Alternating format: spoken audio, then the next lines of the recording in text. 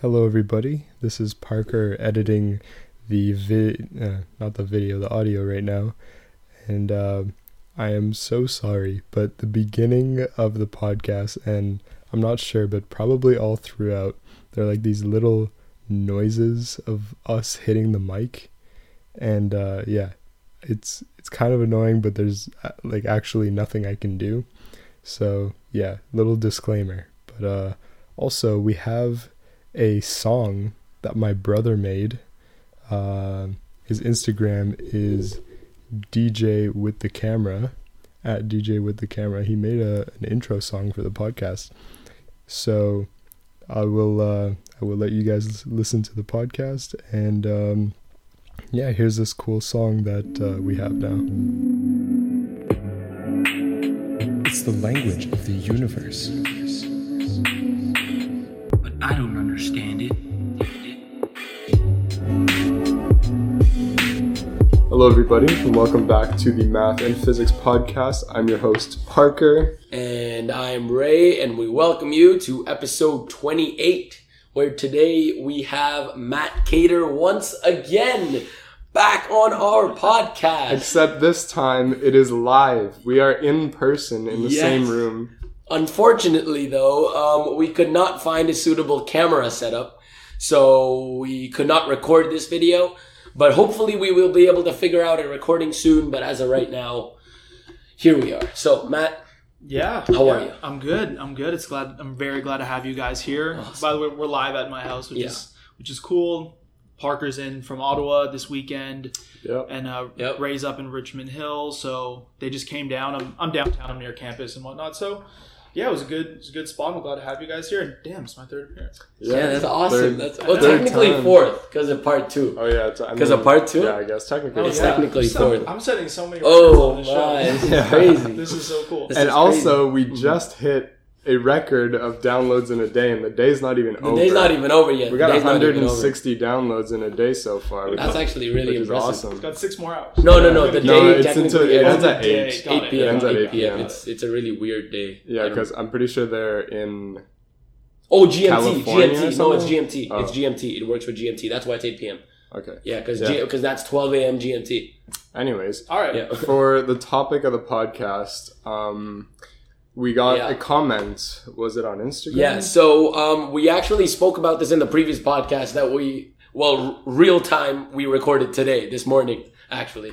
But we spoke about it, and I said that we're going to be talking about a few questions that people had, and one question that we got on Instagram was if we could give a few tips for pre-calculus students in college right now. Yeah, so we're going to start off with that, that's and what then we're going to do. Later on, if we have time, we're also going to talk about quantum mechanics and the quantum mechanics courses here at U of T. Yeah. Because Ray and I are taking 256, which is the second year version, and then Matt is taking 356, which is obviously the third year version. Yes, sir.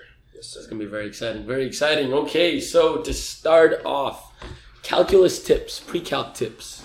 So I think we should start with algebra. We'll start with algebra. Just the most basic. I mean, technically it's like pre-calc. Yeah, it's not really. Yeah, that's more accurate. I think something that's really important about algebra is just being able to visualize functions based on just seeing the equations themselves. Like when you see, like it should be very natural to you when you see a quadratic equation. You know, like which way it's pointing. Yeah. You can take a guess at if it intersects the x-axis. Usually, if you have like x squared plus 5, it's not going to have any roots, things like that. Right. What about you guys? That makes sense. Yeah, I mean, I personally think Algebra 1, Algebra 2 really important, and functions not really... Functions, would that be... That's not algebra, is it? Isn't it? It's not calculus. So it's not calculus, but it's not algebra. I guess. Is function algebra? It absolutely depends on how how rigorous you want to be here. Like if we're talking algebra in its real sense, then technically the algebra you're going to see in high school or in college, depending on when you do it, would consist of vectors in like a Euclidean sense as of right now. Vectors. Yeah, that is we algebra really or linear algebra. Okay. So that's linear algebra. Yeah, that's what we'll call it in the first 2 years, and then eventually you're going to generalize those algebraic structures to groups and rings and fields and all that fun stuff. But it's all in that world of vector space structure and other things. So that is technically, when we say algebra, we mean that. But to what you're going to know the algebra as right now, it's going to be pushing polynomials around. So that's why we mean like functions. So and basically just what you learn in high school before calculus. We're just going to we don't talk mean about algebra in like a university. It does get more specific once you actually go to university. In university, linear algebra, I personally think I've mentioned this before. It was one of my favorite courses. Yeah. It's great. With math. It's so interesting. It works so well. I feel like the progression from like day one all the way to the end, where you end with eigenvectors and eigenspaces, it works seamlessly. I just remember day one when I'm like, yo, this course, I can do it. Like, because I knew it, because it's basically revision, right? And I didn't know that at the time, obviously. Right. So like, I'm going through the course, I'm like, oh, I was doing well on the quizzes, the midterms. Yeah. And then like the second midterm hits, and I'm like, yo, it's kind of like all new stuff. I've never seen this before. Yeah. But like all the new stuff was still really interesting. Of course. You know, like that's the cool thing about algebra.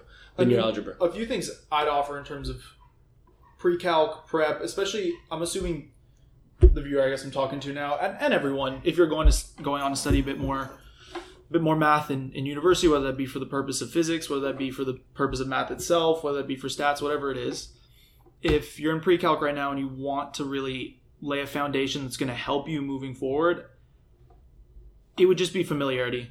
Just do and do and do. I know I'm talking soft skills here because we're not going to get into like nuts and bolts super specifically. Obviously, we don't have a whiteboard here again. But, you know, it's like what Parker said, like being able to visualize graphs of functions, given just kind of looking at them in terms of their equations. You know, your trigonometry is really important. It's one of the first times you're going to, in trig identities is one of the first times you see, I'm going to loosely say the word proof here. Yeah. Because that's kind of, it's a proof in the analysis sense of the word, which for right now, for viewers, analysis is just going to be synonymous with calculus. That's just how we're going to say that, at least for now, for the pre-calc people, guys and gals. So, it's just familiarity. Just keep, I can't express how important it is for you to have those foundations laid, because once you kind of continue on, they're just expected to be very fluently laid in. That's true. So that's true. No, but I think unfortunately, by saying this, actually one comment on one of our YouTube videos was, I was so lost during this entire podcast, but good podcast. It was still a compliment, but he was basic. And one person, which was actually quite sad, one person commented, I'm going into high school and this scared me for high school. Oh no. So that's, unfortunately we did that to that student, but that's not the point. The point is obviously to excite you. But like, I think when Matt says like to get rigorous about it, like in the beginning, the foundation is really important. Yeah. But as you continue it, like it'll just become natural to just do it. Absolutely. You know, it's not really going to become a hassle. Like right now you might think, oh, it's like an effort. I got to do all these functions. But like by the time you're in university, you're going to be steaming through them. No problem at all. So I remember, it's just advancing in like your knowledge. Yeah, I remember learning quadratic equations in high school. And like, obviously the very first question my teacher asked me was x squared, okay? Guess the graph. Oh. And I was like, okay, well, because I wasn't thinking in terms of like visual graphs. I was just thinking, okay, well, a number, you square it, it just gets a lot bigger than it was before. And then so, you know, I was drawing points on the graph and I'm like, oh wait, it's always like positive or zero. Right. But it's always positive. So it's like symmetric in the middle and it curves upwards. And that really built my intuition for kind of guessing, quote unquote, what functions look like. And I think that's really important as well. It's not only just doing the calculations and drawing the graphs, but really kind of understanding what's going on instead of just powering through and like figuring it out yourself. I think that's really important. I think that's a big tip where like if a teacher, like if you have a question, I think a lot of times, like especially with problem sets, like problem sets are so good if you think about like in the long run. Yeah. Because they're questions that you cannot find the answer to online. Literally. That's the whole point. Cannot. Or, and you have to figure it out yourself. Not only that, but there are also questions you can't answer off the bat. Like you, exactly. You have to think about figure it out. And that, I think, is the best way of, I think problem sets are like the best way of applying your knowledge. Because like you can't search it up, so the only thing to do is to figure it out yourself. And also talk to people. Talking to people, socializing with your math groups, obviously, and understanding more. I think figuring it out, understanding it yourself is a very big tip. Another thing I just want to re-emphasize what Parker said about the intuition and kind of getting what your teacher's putting down on a conceptual level. So I tutor a lot. You guys know that. And a lot of the students I tutor are grade 9s and up to grade 12. And I did a university student last summer. She was doing some pre-calc herself, actually. But one of the main trends I notice that people struggle with, at least my 2T did when she was in pre-calc, was the notions that were already introduced to her before that she didn't actually get on the deepest level. I know that sounds a bit general, so let me make it a bit more concrete. When I work with these grade 9s, it's the first time they're introduced to the y equals mx plus b. Everyone's favorite thing when everyone says, "Oh, I was so bad at math." LOL, y equals mx plus b, whatever. Right? Or linear relations and stuff like that. You know, and when I sit down with her, I always try my best to emphasize what we're doing here is not just plugging something into the formula y equals mx plus b. What you're looking at is what it's literally called, a linear relationship. You have a relationship between x and y, and the graph happens to look like a line, so we call that relationship linear. What we're looking at here is a function, and there's the relationship between its input, x, and its outputs, y. And that's what we call x and y because this is like 2D real space or whatever, but, you know, I try and remove her as much as I can from the specific and try to go abstract with it so she understands that, you know, our university accepted definition of a function, a rule that assigns blah, blah, blah, blah, blah, blah. I try to hammer that home in, and early. And because, at least in Ontario, I don't know where you guys are listening from, we're obviously all here in Toronto, Ontario, they only introduce the word function in grade 11 as the academic course name. Before then, you actually never use, or they never use the word function. I don't know if it's intentionally not to ward off students, but I always tell my students personally, when they don't use that word in class, I introduce it to them, and then I'll say in the middle of the tutoring session, like tongue-in-cheek, hey, I'm going to use this phrase now. I want you guys to get used to it. So when we say, it'll say solve for, at what time does the ball reach this height, right? So that's saying, okay, insert the height as the output, work backwards, solve for t, in whatever the function may look like. But I'll say that. I'll say the question assigns us an output and we're looking for the input that mapped to it. And I'll make them get used to that because once you start hearing it, it's how your brain starts to say it. Right. You know, so that's what I think Parker was trying to get on. That's why I want to emphasize it further. Get yourself acquainted early. I definitely didn't, but I do that now. I don't think any of us did because I mean we didn't really know what proofs was gonna be like or any of this. I think one problem is that when people think about graphs, they think about graphs as kind of like a drawing on a 2D plane. They say this is what the graph looks like. But you're not supposed to think about what the graph looks like. You're supposed to think about how, like, don't think about the graph itself. Think about the x-axis and think about how the function warps the x-axis into place, right? It takes each input. I like that. And it takes each input, and depending on where you are on the line, it'll warp the axis to a different spot, right? Depending on the rules of what the function is doing. Assignment. And I think that's really cool. So just to recap, yes, you're going to see a whole bunch of different stuff. You're going to see your trigonometry. You're going to see intro to polynomials. If they do it, I don't know if they do it here. They do it in calculus and vectors. You might see some matrices, which will solve linear systems for you. You might see some vectors. Whatever it is you see, really try and peel back, see the words they're omitting intentionally, and add them to your vocabulary. Yeah, Matt, be careful when you hit it because it spikes the audio. Okay, well, we can cut this. We can cut this. But yeah, like I was saying, just reiterate that. Okay. Always peel back.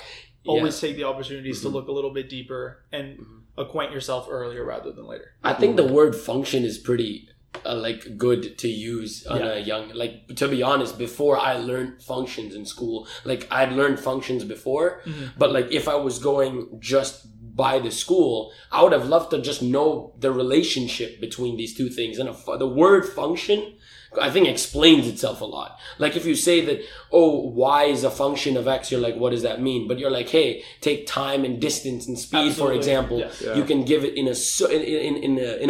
in like a real life form. So that application, and an application, so that so many people can understand. Couldn't agree more. Yeah. Exactly. Also, one thing, I don't know how to really word this correctly, but I think it's important to know that math shouldn't be scary. Oh, that's true. A lot of people find it scary. Yeah, that's sad.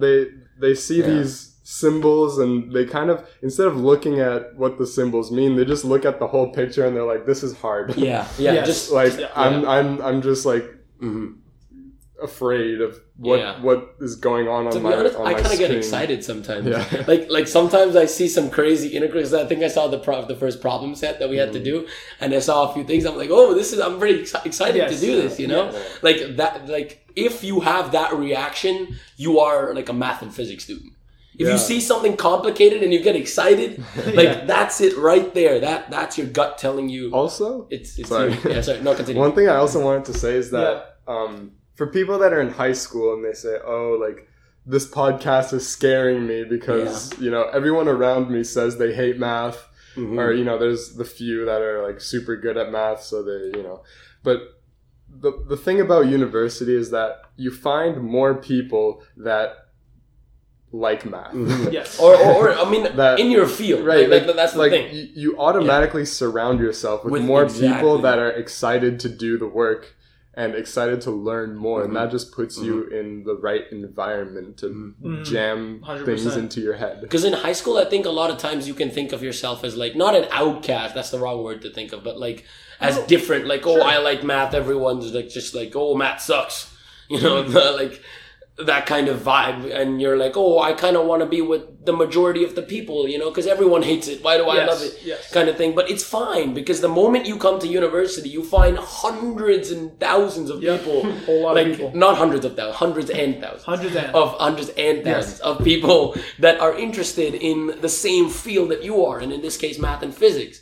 Yes. And I'm not gonna lie, I did not know people like Parker. I've never met a Parker before in my high school, and then I came here second day of university. I met him, and it was and right then and there we just started talking physics. So just things like that you will find in university, you should get excited, not scared about.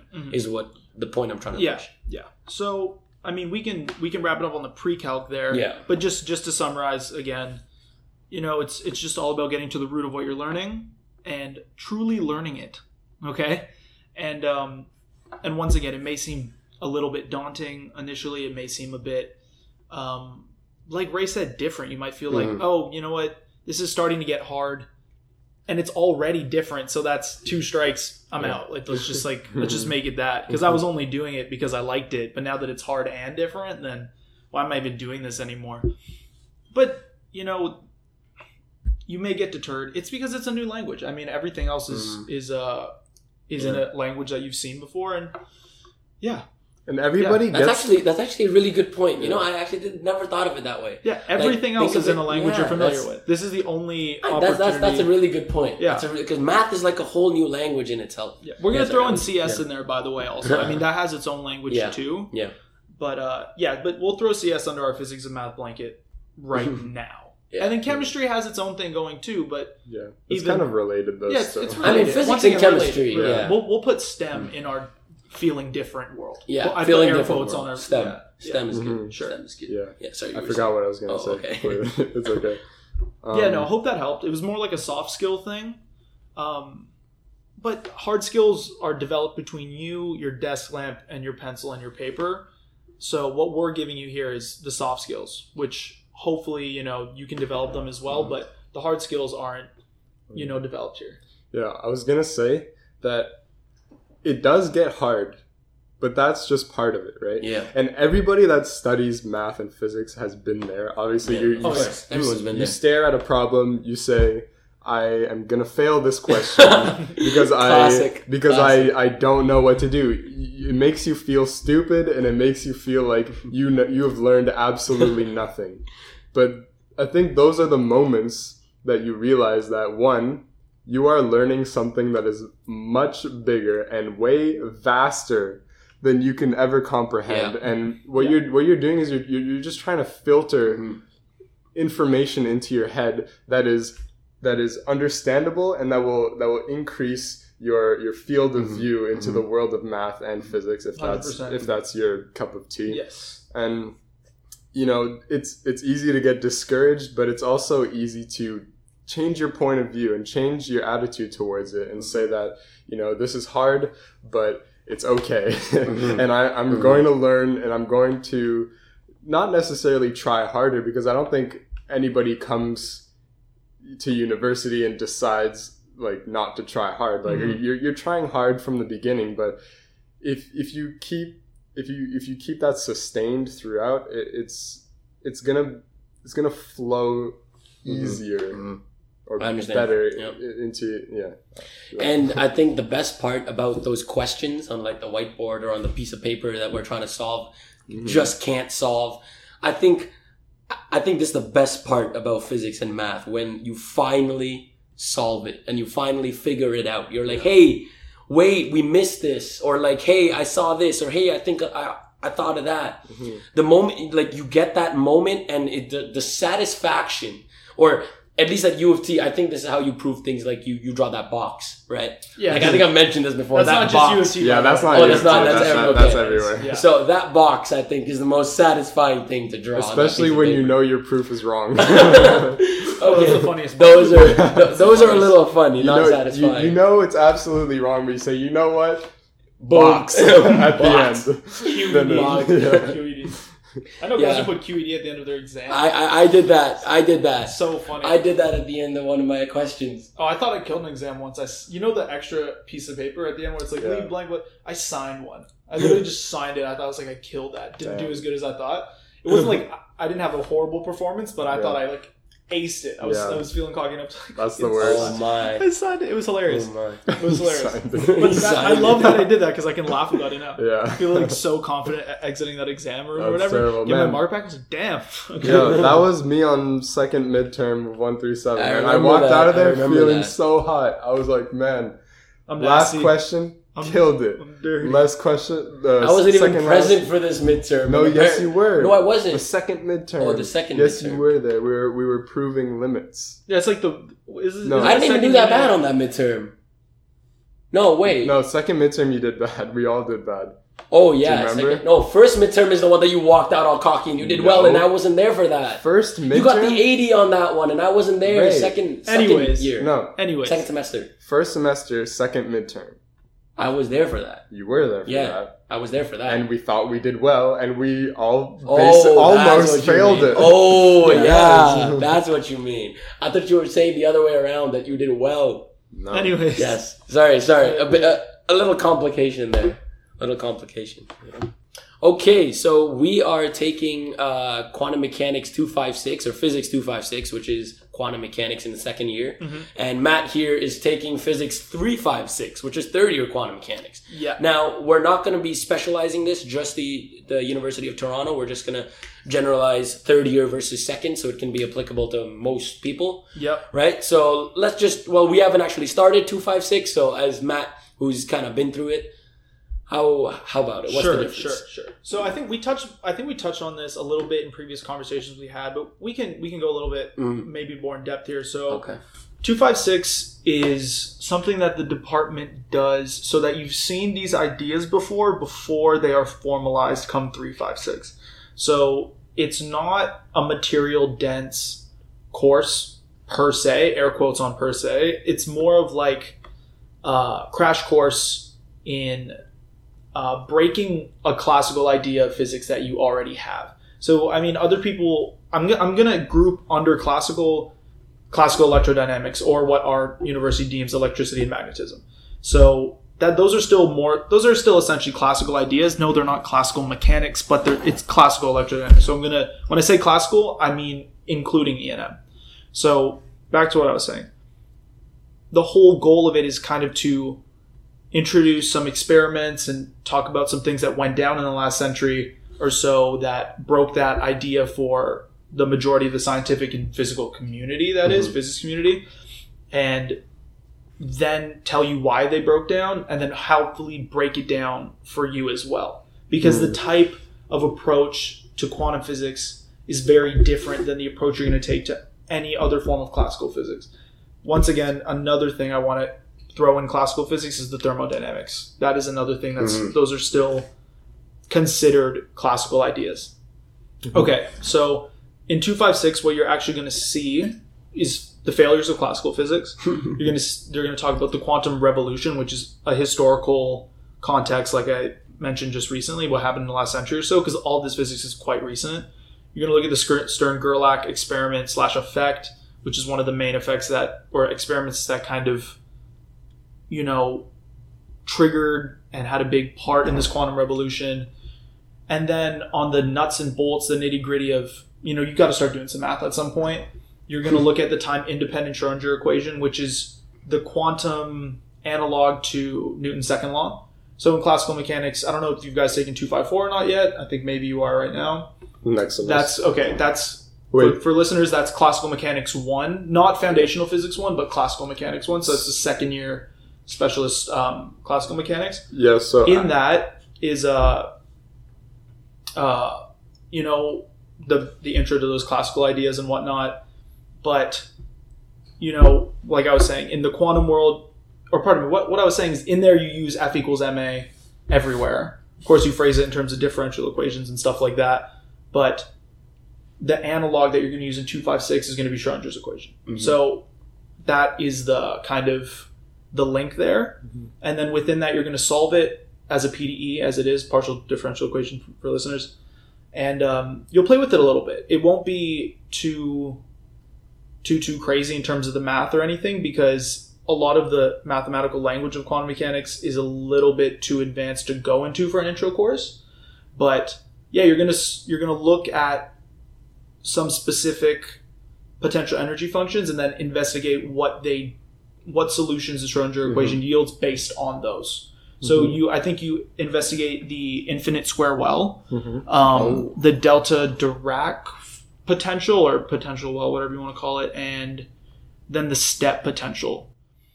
We've already seen all We've three seen of those. them, but we haven't really got first year deep into them. Yeah, it was more or less like just very. Like, here's the infinite well.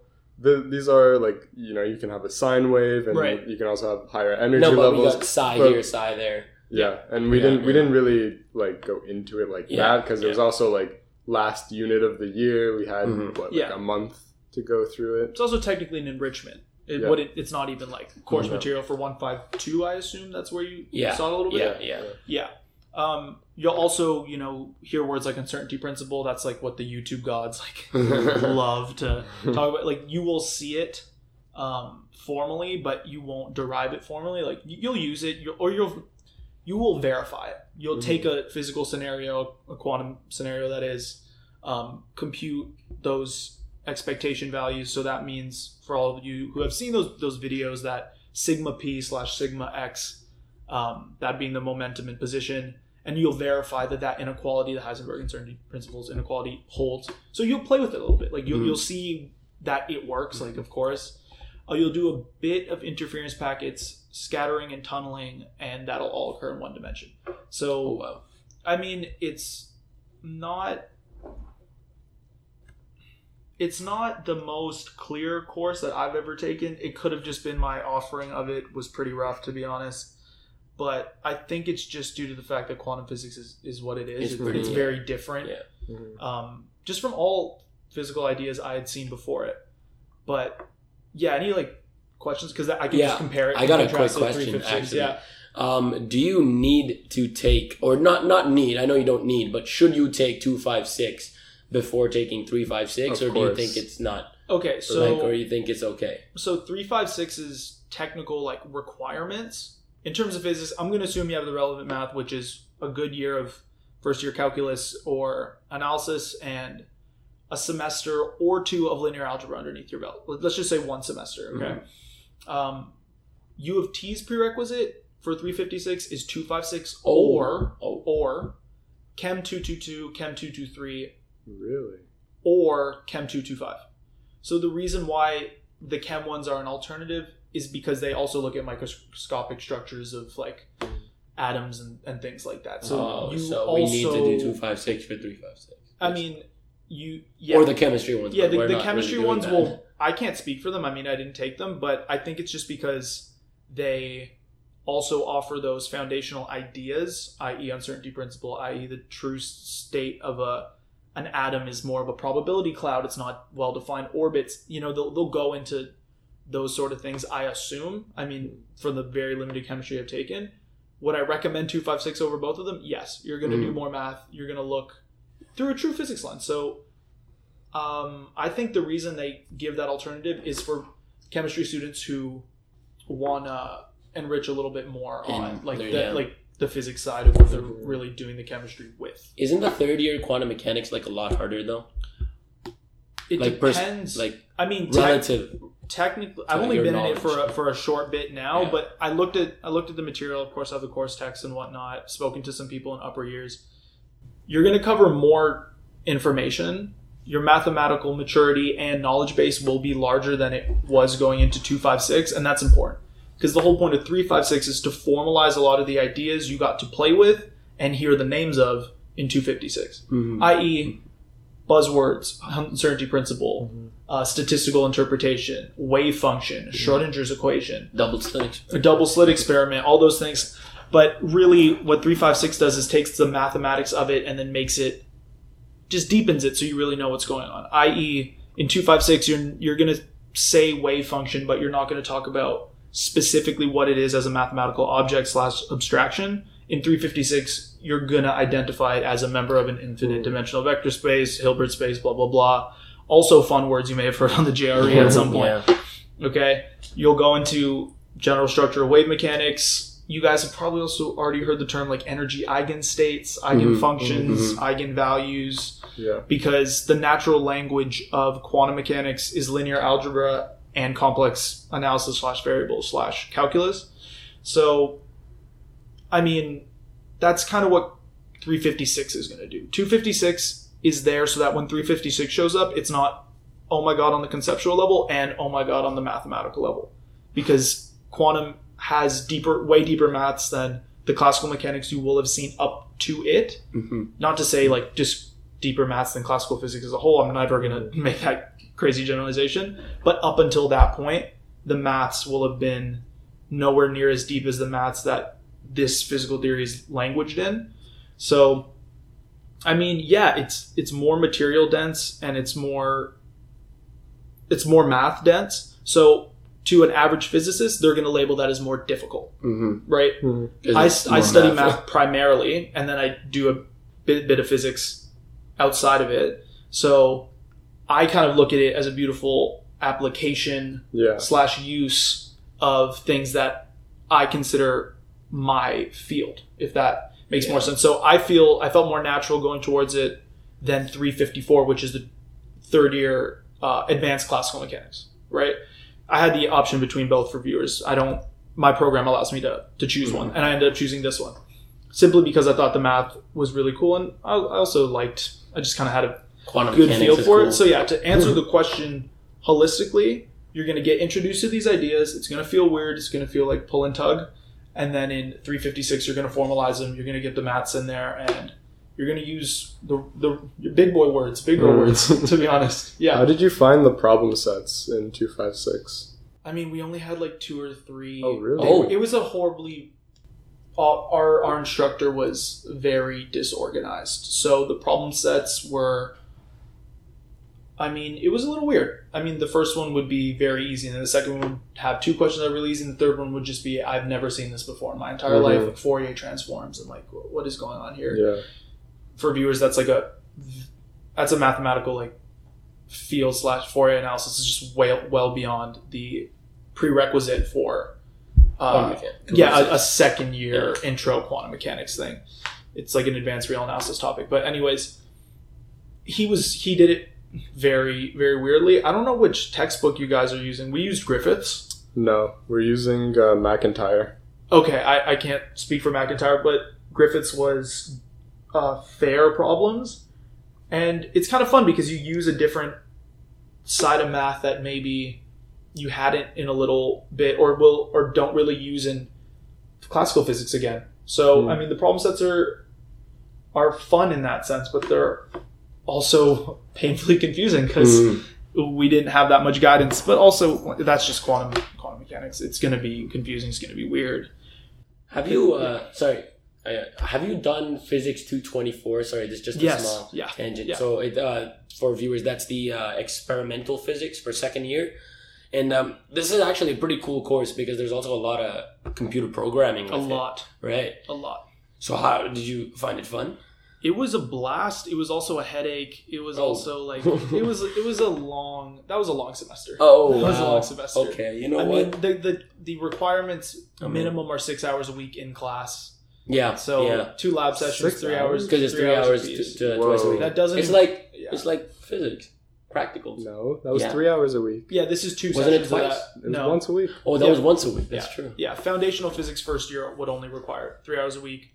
Practical physics or 6 experimental in second year is 6 hour minimum in lab time, and then a week, and then outside of that, however long it takes you to write your report and do your analysis. That's the thing. You're only really gathering data during those 6 hours. So that doesn't account for your 12 hours of interpretation, analysis, review, conclusions, writing the code.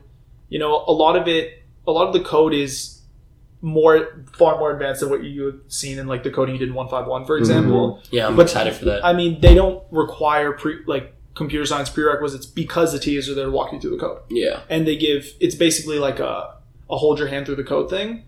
But there's so much of it, and the TA obviously can't write the entire code for you. So the first 2 weeks are actually just a Python crash course. Yeah, I know. You told me about that. I'm actually pretty excited for that. Yeah. I actually really enjoy programming. Yeah. I wanted the programming in math. Mm-hmm. That's why I tried to take statistics too with programming. Yeah. But unfortunately, I didn't get that because of the waitlist problem. Oh, okay. Yeah, so I'm actually really excited for the computer part of this you're lab. going to do a lot. It's going to be fun. It's going to be fun. And it'll be like very pull your hair out at certain moments because you're going to be like, I don't know how to do this at all. I don't know why. I don't know how to plot this like weird distribution or like, perform these complicated regressions or these like whatevers. There's some weird things. I mean, it's a fun time, to say the least. You have your lab partner. It's you and him. I don't actually think we have lab partners this time because of COVID, so it kind of sucks. So like there was one chair per table out of like 20 tables. I'm not lying. There were 5-6 people. That's so unfortunate. Like 6 people showed up. Oh man! Before they were like, it was like a gym. It was just you guys just grinding. Oh my! After like their computers. That's a good analogy. Going at it, and the TAs were running around just like, no, do it like this and don't do that. Yeah. Oh my god, I used to actually love my computer science classes because of that. Because it was basically all of us were on our computers just coding, especially during close to submitting the final project. Oh, I still remember that. We were all just code teachers just like running around. Like he's like, yeah, what's up? What do you want? And we're just all sitting there coding, and it's just crazy. Just everyone. I think like the buzzword of that course was uncertainty. How do you want me to do uncertainty propagation? First project, uncertainty. Uncertainty. That's going to be like the bane of my existence, that word. Jesus, that was so bad. They would, because I mean, it's important, especially for those who want to be, loosely speaking, practicing physicists. I mean, if you want to be a good scientist, period, you need to get these lab skills in. But for those who are there for the credit, I mean, Jesus, the uncertainties were too many. So rough. Too many computationally dense, and the formulas were weird. And we actually did a podcast on error analysis. Yeah. If you want to check that out. Oh, there you go. Yeah, okay. Yeah. You guys, yeah, it's pretty cool. Yeah, so I never found it fascinating. I always found it so annoying, so necessary. Necessary for sure. Painfully annoying. And I'll see like textbooks that are like so thick, and it'll just be like all about error propagation. I'm like, how? No, but I mean, I guess error is though very. I mean, we nothing works without it. Like nothing. Error is very important. Yeah, thank God for people who care about it. Yeah. Thank God for doctors. I mean, I can't slice open people. It's just not anything I can do. So thank God for them. But the same goes for the guys who do the error propagation on like building a building. Yeah, that's true. I should have built my house. Like, it's just not something I ever want. No. That's more like engineering type. Yeah, but they still would use it. Use what the physicists and mathematicians derived. I mean, that's the engineer. He's a handyman. But, we do all the brain work. All the engineers out there. Yeah. They're fuming. We love you. Thanks for building stuff, I guess. Thank you. Thanks for actually getting things done. We're just sitting in a room trying to think of things. That's so true. Yeah. And then, once per century, we'll be like, damn, this is kind of... That's a good one. You guys could probably revolutionize the world with this or something. Take it's yours. Awesome. So yeah, we're actually at 40 minutes right now. Oh, that's interesting. I'm okay, so...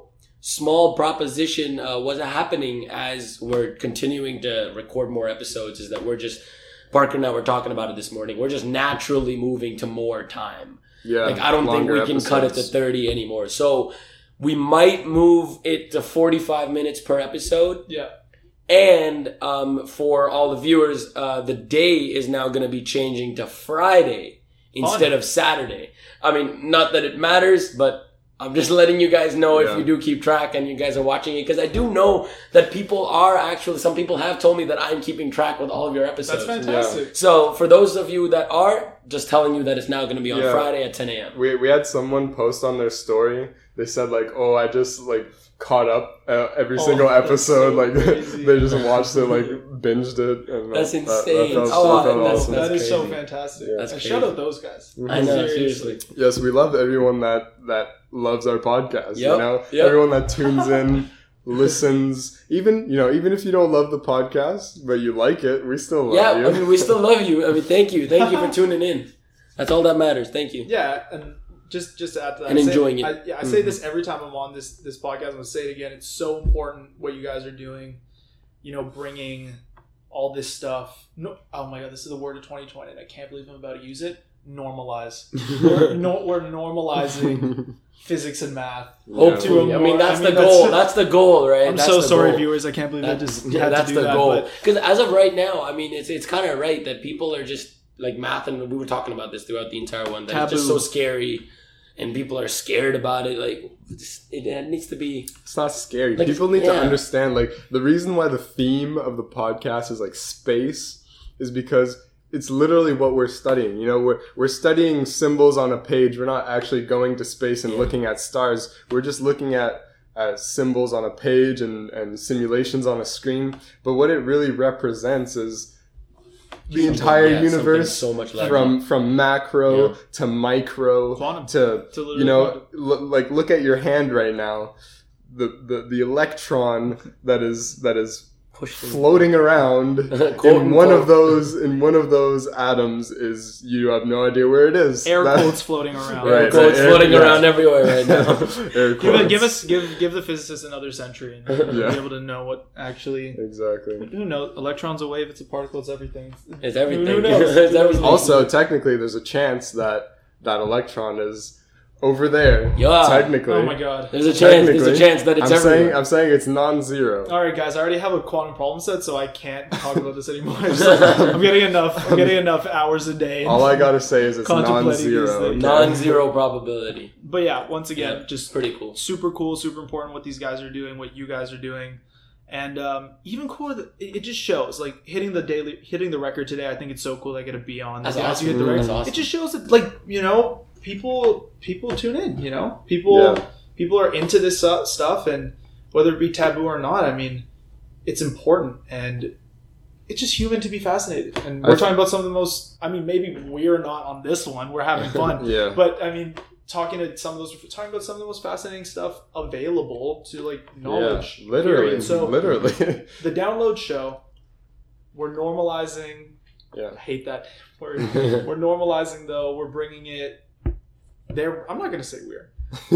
Well, you are an integral part to this show at this point. I mean, at this point, being on 4 episodes, you're on more than 10% of our episodes. That's true. That is more true. Than what can 10%. I say? That is what true. Can I that say? is true. I think it's also fitting that that's the case, though, because so much of, what people, if you just take the everyday / average viewer who wants to like kind of get into this is or is fascinated by it, this is what conversations usually kind of look like. Yeah. Or physics conversations. Yeah, when you talk about physics with your friends, like this is basically what they look like. Yeah, and if you're stimulated by that type of conversation, or like you get curiosity when you hear words you haven't heard before, like orbital angular momentum, like fun, but whatever it is, like just you're like, ooh, what's that? Then, spin. When I heard of quasar, I was super interested. I mean, I definitely didn't have things like this when I was just getting into it. I mean, I was watching like PBS Space Time and like PBS Space Time. I love that guy. He has such a big head. He's fantastic. It's so interesting.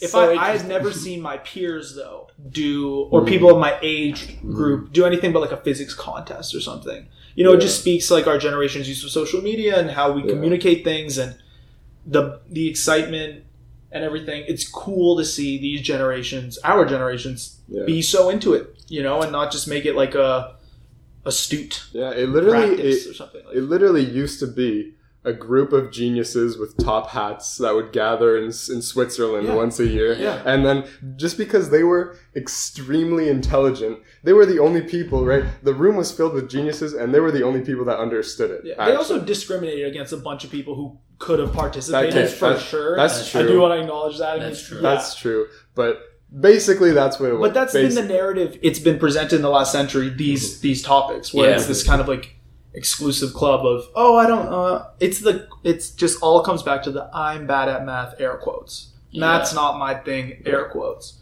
No one is. I mean, I don't really think anyone is bad at math. Like, and people use math every day. You use math every day of your life. Like, you're not bad at it. You just don't want to understand it. Like, if you don't want to, if you don't want to, that's, I mean, I guess it's okay. But if, let's say, you're interested by it and you're scared so you don't want to, that's stupid. I don't think that's smart. If you're interested by it, and even if it looks scary and might be daunting, I still think you should definitely pour some more effort and interest into it. It's a blast.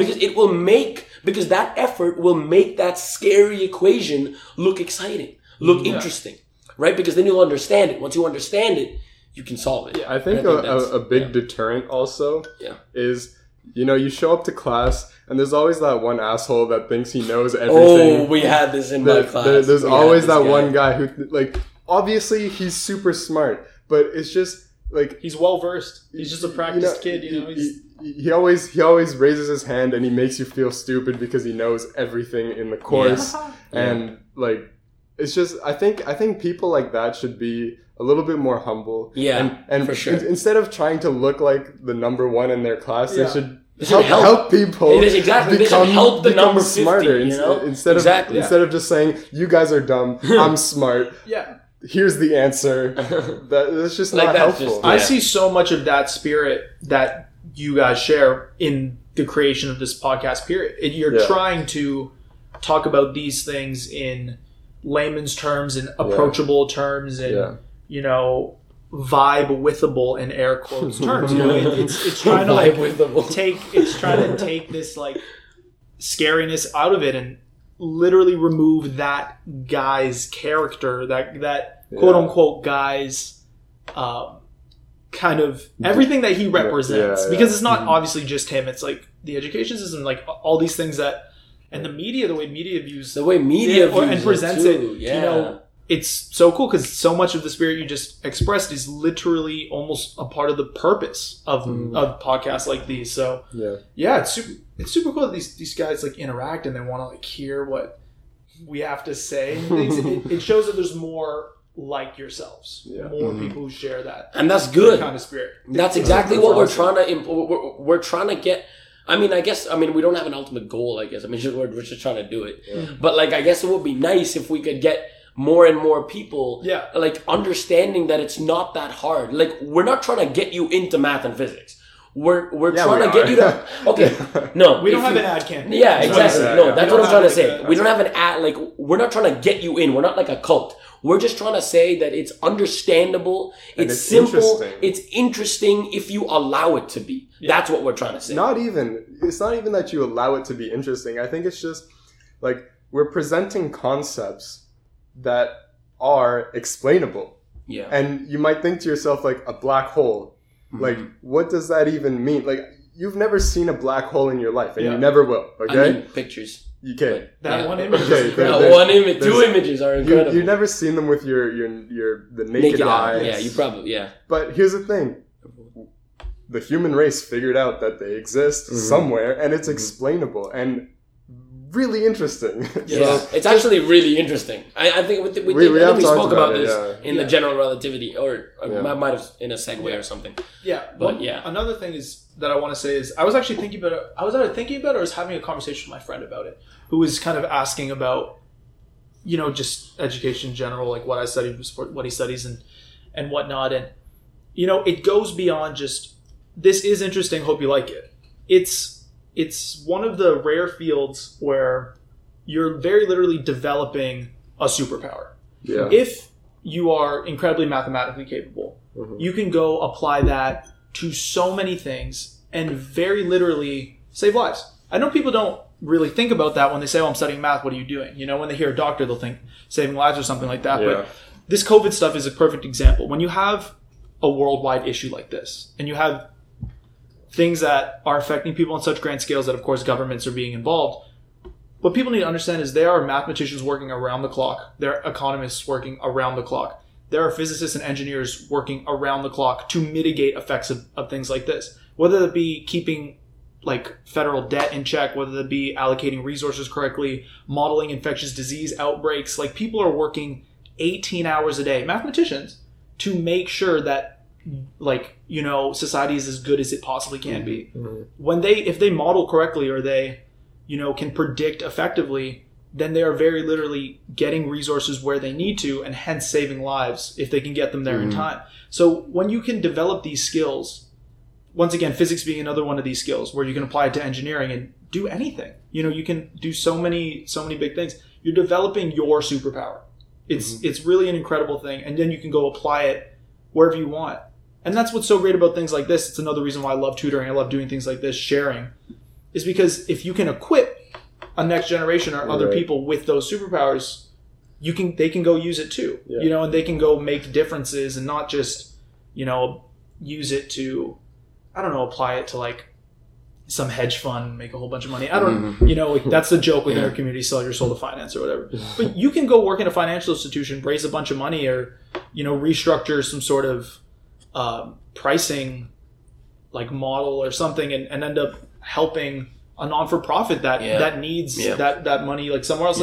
There's so many things that go with math other than just what you're learning right now and in pre-calc or wherever you're at listening to this.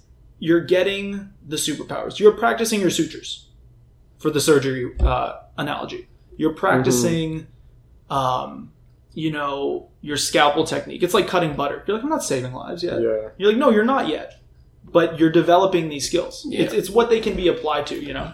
And because it's so, it's not elementary anymore. No. You can go so far into math and physics nowadays that you have to be in training for a very long time before you actually do anything. You can't just you can't just be thrown into the front lines and then expect anything to come of it. You need to do the work and train yourself before you can actually step out onto the field. That's why I wanted to give these examples, because I want people to understand that these areas do not exist solely in academia. When people think mathematician, they think physicist, they think white dude, nice big beard, he's a professor, whatever it is. But if you walk into Public Health Canada in certain offices or the CDC, you're going to find mathematicians all over the halls there. Like I said, working around the clock. Walk into a financial institution, you're going to find economists who are mathematicians. They probably have a master's and undergrad in math and then did economics in their postgraduate studies or something. You're going to find mathematicians everywhere and physicists everywhere who are, not just this academia-based thing. They're all over the place. They work for every business. They work, So it's important to start thinking of these professions in those lights so that people can gravitate more towards them, That's right. as opposed to just the genius with the round glasses and the button up and the khakis or whatever it is. That is one job in the field. Yeah. The applications there's so many more applications of physics and math to than just people becoming realize. a professor. Yeah. Like people are like, oh, I'm gonna get a PhD and become a prof. I mean, no, you probably won't. I mean, first of all, there's a big percentage of physicists that do go into finance and computer science and that's government another one. and stuff Computer like that. science, beautiful example. Computer science, I think, is a very usable, very, very useful application. It's literally of both responsible math and for physics. how we live our lives every single day. Exactly. I mean, to keep the banks going, to keep everything. And that's another one for computer scientists. The stock market relies on software. the reason you're hearing our voices right now. Exactly. Like all of this is computer science, which is engulfed with the reasoning of physics, which is engulfed with the calculations of mathematics. Yeah. I mean, so it all ties together. Mathematicians, physicists, computer scientists, they're everyday people too. But, the same way you can start viewing doctors as everyday people.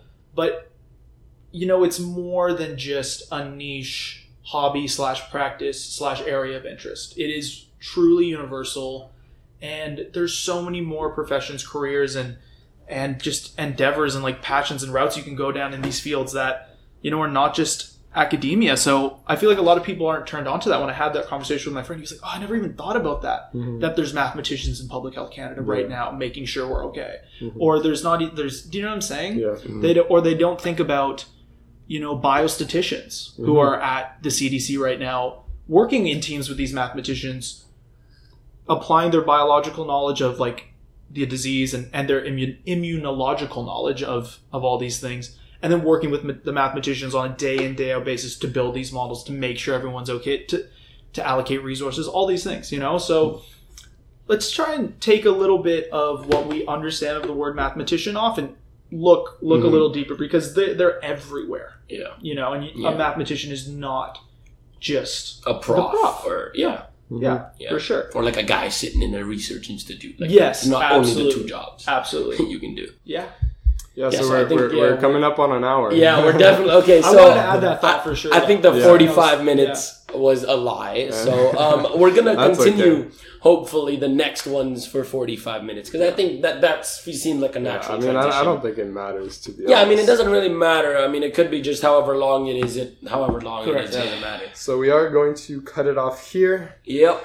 Thank you for listening to this extra long episode. I hope you found what we were saying to be captivating or maybe even interesting. Yep.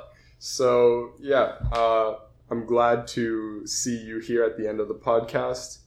Thank you for listening. Make sure to follow everything. You know what I'm about to say. So this has been episode 28 of the Math and Physics Podcast. I'm your host, Parker. And I'm Ray, and we will see you soon. Thanks for having me, guys. No problem. See ya.